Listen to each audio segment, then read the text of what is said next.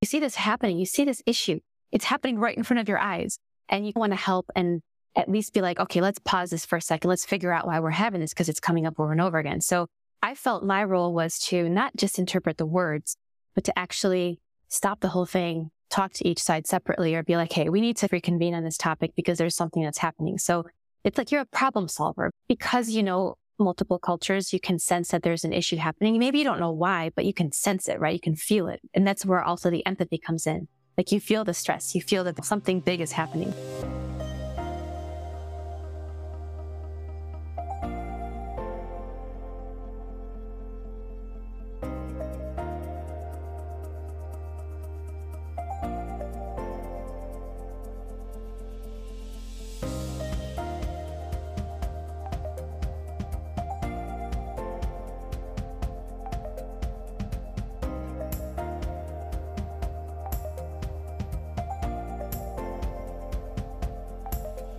Hello, and welcome to episode 15 of Intercultural Insiders. My name is John McGraw, and I help expats and newcomers feel confident in their new country in less time and pain. I am the founder of Hyaku Coaching, which is dedicated to helping you create your pathway to success in a new culture. The purpose of Intercultural Insiders is to share the stories of people with intercultural experiences. So if you are feeling isolated or lost, you can hear something from the guests' experiences that could help you, even if it's just a reminder that you're not alone. Today, we're going to have part 2 of our interview with Kasia Lynch, but I'm going to share some thoughts first. 3 things I learned about adapting to Canada from some of my past guests. One of the things that I really love about this show is it gives me a chance to talk to people from different walks of life and a variety of experiences. And here are some of the things that I've learned about successfully adapting to life in Canada from those who've done it. First of all, networking. Network for information and connection, not just a job. Liliana Nakamura, who also happens to be my wife, mentioned that networking is something you should do in North America very proactively. And it's not just for jobs. It's also important to change your mindset about networking from an obligation to an enjoyable activity. And it's good to think that this is something where you're curious about new people, that you would like to meet them, maybe just to grab a coffee sometime or get to really know the Canadian culture. And that will give you some peace of mind. The second thing that I learned is not to be afraid to speak, because your English isn't perfect. This came from Jesus Romero Palacio, and he mentioned that the common thing in all of us is that, except for First Nations, we are immigrants or our parents were immigrants, and you may not speak perfectly with perfect grammar, but if you try to express yourself and the people understand you, then that's okay. The third thing that I learned is to talk with strangers to build your confidence. Shahzad Gidwani recommends talking to strangers to build up your confidence in your ability to communicate with anyone. He even suggests you going out to Tim Hortons or to Subway and talking to a stranger in the line. Ask them, how's their day? Just start with that. And no one's asked you to become their friend. Just ask them, how's it going? What's your favorite coffee? I'm getting this. What are you getting today? And you have a great day and move on. And doing that builds your confidence in opening conversations. And 90% of your task is done when you can get your message across. These are all wonderful things that I learned about adapting to life in Canada. And that brings me to something that I've mentioned before, but now I can mention enrollment has officially opened for my live cohort-based course, Newcomers, Build Your Thriving Career in Canada. If you're a newcomer who's trying to advance your career, this is a great opportunity. Learning how to network and advocate for yourself in Canada can be overwhelming, and knowing how to reach out and say the right things to your manager or connection to build a relationship isn't easy at first, and it can be daunting when you're doing it alone. But in this course, you will get hands-on experience on how to network with contacts in your workplace and the Canadian job market. You will practice techniques to show your value to your manager, and you'll have the opportunity to collaborate with like-minded peers to learn and build together. You'll walk away with strategies and a networking framework that you can use to build relationships and get more opportunities. And best of all, you'll have lifetime access to a community of your peers who you can grow with even after the course is finished. You can review the details and schedules by following the link in the show notes or going to thriveglobally.ca and checking out the courses section. And if you enroll by February 28th, you can get a 15% discount by using the code EARLYBIRD15 as one word. Now, of course, we want to move on to part 2 of our interview with Kasia Lynch, who is the founder of IkigaiConnections.com, which also powers NihongoJobs.com. She connects people in the United States with employment opportunities, allowing them to use their Japanese language skills. Kasia has lived in 4 different countries: Poland, Italy, Japan, and the US, so she's quite familiar with adapting to different cultures. In today's episode, she talks about the role of empathy in bridging cultures, how you can help bridge cultural gaps in a business situation, even if your language skills aren't perfect, and keeping a learner's mindset. Without further wait, let's get into part 2 of the interview with Kasia.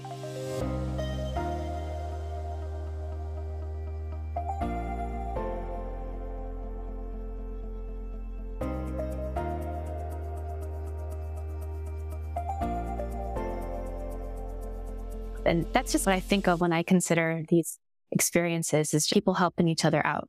And I hope I can do the same for others too. If I see somebody who's struggling, I remember another little random comment. I was in Italy and I didn't speak the language, but I saw some Japanese tourists trying to look for their bus stops. Even though I knew nothing about Italian, I was like, oh, at least I can help them with this. I run up to them and speak in Japanese and they're like, wow, how did you know? And so just that little like helping each other out, even though we may not know all the answers, but just reaching out and being friendly, I think it just goes such a long way. It really does, doesn't it? It's easy to discount, oh, it doesn't mean that much. But at the right moment, if you just give a little bit of empathy, a little bit of kindness, it can make such a huge difference. And many times it doesn't really take a lot, just a kind word, a little bit of help here and there. And it made such a huge difference for you adjusting to your life in Japan and being able to pay it forward with those Japanese tourists and what you're doing now through Ikigai. It really is a powerful thing, and it takes so little to do that. Exactly. So that's something I really admire about what you're saying and what you're doing with your business. Thank you. I often hear a lot of people also say that it was that study abroad experience, maybe in high school or college, that changed their lives completely. I really support organizations and schools that have these programs where you can, maybe it doesn't even have to be overseas, maybe a virtual travel, something where you can see how other people are doing, what they're doing, how they live. I just think that's also extremely important. And it helps, just like you said, the world is getting smaller and smaller. So thankfully with social media, we can see how it is in other countries, how things are done, what other kind of music is popular. So I think as the world gets smaller, because our knowledge increases, I just would really like to see that with the kindness factor too. I feel like it's all linked together in some way in my head. And hopefully I'm not just being too naive with the concept, but I really do believe that. Yeah, you hear as you get older that you start to get more cynical. And to me, it seems like it's almost like a valley, because you go through that in your teen years or 20s, depending on the experiences you go through. And then as you get older, I feel, at least for me anyways, I feel like I'm developing more empathy as I'm getting older. So I don't know if that's a common experience or just my own experience. But yeah, no, that's interesting. The valley. You've given all of these examples where you were helped and where you helped others. Could you tell us a little bit more about some of those ways that you were able to act as a bridge, whether it was through Ikigai connections or elsewhere? Oh, I love this topic. I'll give a generic example. So there's a headquarters in Japan and there's a local subsidiary in another country. And for me, let's say it was my Poland experience. And I know that when you're in the business setting, there's a lot of misunderstandings that can happen. There's so many, even if you Google the business cultural differences, and there's so many webinars and seminars on this topic, because it is very important. issues can come up, problems can happen at meetings. You don't understand how negotiations work. It's two different ways of doing business. I was helping interviewing somebody. So there's the Japanese way of interviewing somebody and having to ask them questions, what kind of questions are legitimate, et cetera, et cetera. And then you hire them on and you train them and you have them work with you. But when I was in Poland, it was very different. And there's rules in the EU that are not similar to interview rules in Japan, for example. And I had to step in and help interpret. So I wasn't actually a part of the HR department. I was just helping with sharing the words that were being used. So here I am just in the middle helping. And it's frustrating to see how sometimes somebody asks a question and the other side comes up with this issue. Oh, they shouldn't be asking that question. And then there's an issue, but person A has no idea why that happened. So as an interpreter, I could see this happening quite often. And I was wondering myself, because I wasn't living in Poland for too long. It was only a couple of years. So I wasn't familiar with HR rules. But you see this happening. You see this issue. It's happening right in front of your eyes. And you want to help and at least be like, okay, let's pause this for a second. Let's figure out why we're having this because it's coming up over and over again. So I felt my role was to not just interpret the words, but to actually stop the whole thing, talk to each side separately, or be like, hey, we need to reconvene on this topic because there's something that's happening. So it's like you're a problem solver. Because you know multiple cultures, you can sense that there's an issue happening. Maybe you don't know why, but you can sense it, right? You can feel it. And that's where also the empathy comes in. Like you feel the stress, you feel that something big is happening. So I felt like that was one of the biggest things that I kept running into, whether that was in Japan or in Poland and Michigan too, is just, why are these things happening? They don't have to keep happening. You can actually have a little sit down for 15 minutes or maybe longer if you need it and just figure out the why, get to the root of the issue and then take it from there. 99% of the time, nobody had ill will to do anything bad. They were just doing business as usual in their country or the way that they were raised doing things. And this can also depend on the generation too. A person in their 60s may be different than the person in their 30s who is now in the same company, same country, but they just do things a little bit differently. So I really enjoyed being able to see that issues were happening and being like, whoa, let's just pause and think about this so that we can come to a solution. So I always liked being that detective in that. Even though I didn't know the solution, I had to be brave enough to be like, can we stop talking for a second? You don't want to interrupt people when you're doing that. But I felt like if we all did something like that, if we noticed that there is an issue, instead of piling on to issues more and more, if we just paused and breathed, take a moment to assess the situation, I think it might have different results. So I don't know if that actually answered your question, but that was the first thing that came to mind when you spoke. That's a great explanation and an illustration of what we need to do more often when there are those misunderstandings that come up. There's some kind of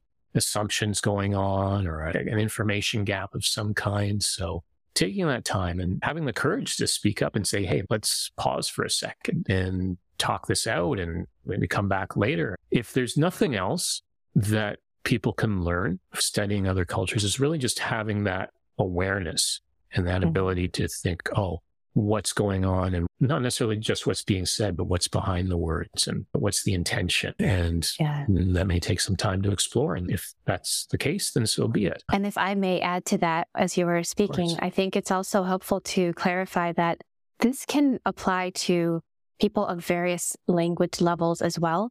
I feel like a lot of people don't want to get involved because they're like, oh, I've only had a little bit of experience.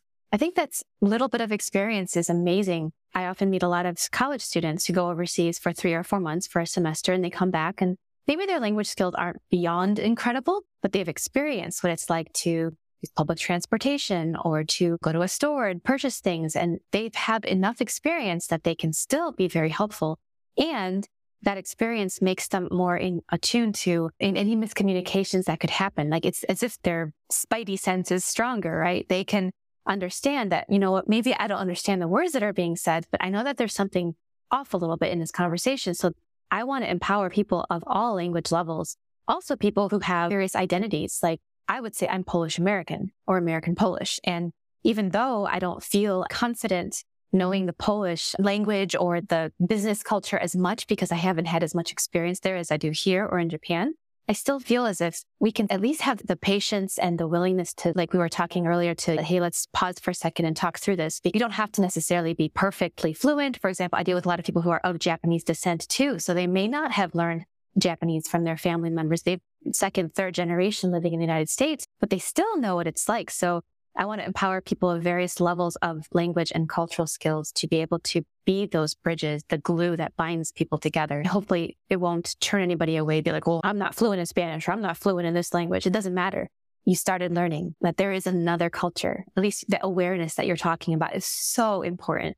Great point that you make about language ability or not having it at a specific level. I don't want to downplay the importance of language skills, but I'd sometimes met people who feel when they're running into difficulties, they think, oh, it's because of my English ability. And in fact, their English is impeccable, but there's a cultural nuance that they're missing simply because they don't have that exposure. So those people who have more of the direct experience with the culture, it's extremely important being able to understand what's going on beyond the words. Absolutely. There's some meme out there, and I'm not going to quote it exactly because I don't remember, but something about if you meet somebody who has an accent when they speak English, be proud of them because they're here and they're learning another language. My parents had a Polish accent, and maybe as a kid I was a little bit like, oh, why can't they speak better? But they did so much to come to a different country to learn another language. And now I realize how daring that was of them, what a challenge it was. And I feel the same way towards anybody else who is here in the United States, for example, or in Canada or wherever, who's from a different culture and language and is learning English, which can be difficult. English is confusing, especially the grammar. There's so many things that who cares about grammar anyways? It's just the ability to communicate and want to share with people, I think is more important. And of course, knowing a language fluently is beautiful and knowing the grammar is absolutely important, but let's not go bonkers with that side and just appreciate that the earnestness to want to learn a language and the culture is absolutely just as important. I couldn't agree more. As someone who has taught English for 15 years, the message is what's important. And I heard a fellow teacher say recently that it's only a mistake if it gets in the way of the meaning. Otherwise, who cares? Yeah. And if it is a mistake, you find a different way to explain it. Maybe draw a picture. You will learn through it. We weren't born with any language. We had to learn it just like we did with walking. I just find language learning is difficult. I admire the people who have so many languages under their belt. I don't even know how their brain can handle it. My wife speaks 4 languages and I'm still amazed by her. Yeah. Is there any question that I haven't asked you that you would like to answer? No, I think this was great. I obviously have many opinions and thoughts on this topic, and I like to talk about the fluency aspect and multiculturalism, how it's good for business. So I think that as long as that message keeps getting shared, I think it'll just make the world a better place, because a lot of the times at the end of the day, sometimes the economics, the financial stuff seems to be more important. It's what helps make the world go round. So that's important. So I feel as if language and cultural learning helps that. But then surrounding it, the softer part, the relationships, and seeing us all as just people on this planet, just trying to get along. And how cool is it that we have all these languages and all these cultures out there and all these religions and histories, and just how great is that we can learn from other people? I just find it inspiring and fantastic. Yeah, the human aspect. Yes. It really is. And again, corporations are made up of people. So you got to appeal to that. It can't just be about just the profit only. All right. I'm sure we could just keep going on. But of course, we want people to be able to get in touch with you because of all of these valuable things that you offer. So what's the best way? The best way is probably from my website. So ikigaiconnections.com. I have all my socials there, and I'm most active on LinkedIn. So it's my go-to social media network. Any particular projects or anything you've got coming up? I am currently working on revamping my job board and website. So it's going to be a little bit easier. My website's going to be focused on the global perspective of using Japanese in a career in any country. And then my job board is going to be focused on Japanese jobs in the US. So I'm working to Kaizen or improve it, and hope to do it by the end of the year. So it's a good time. As of this recording, we've got a couple months left, and I'm just really excited. I have a great group of followers who share ideas with me, and they share recommendations for this or that or improvement for this. So I'm so happy to start to make those changes so that my followers can be happy too. So I'm excited. So thank you for asking. Thank you for telling us about it. And thank you so much for coming on today and sharing all of what you're doing and your experiences and really your outlook on interacting with other cultures. As you said, sometimes it gets pretty depressing out there and it's easy to focus on the negatives, but having that perspective and understanding what a valuable thing it is to interact with other cultures and diversity. And I don't think it's necessarily naive or starry-eyed, whatever, to talk about that. Yeah. And I'm still learning every day. I'm also learning like everybody else. And I look forward to hearing your other interviews because I'm in my little Japan-US bubble and I want to expand to other cultures as well and want to hear your stories and learn from them too, because we're always learning, right? I used to do Aikido and I remember my sensei, my teacher telling me that you start with a white obi, a belt, you grow stronger and you move up to a black belt. But the more you practice, your black belt becomes gray and white. So it's like a circle of life. So the more you think you know, at the end of the day, you're still learning. So even if you're older and wiser or considered to be older and wiser, you're still learning anew too. So it's what I'm trying to emulate and keep learning myself too. So gambarimasu. Thank you so much. Keep going. Thank you. Thank you and good luck.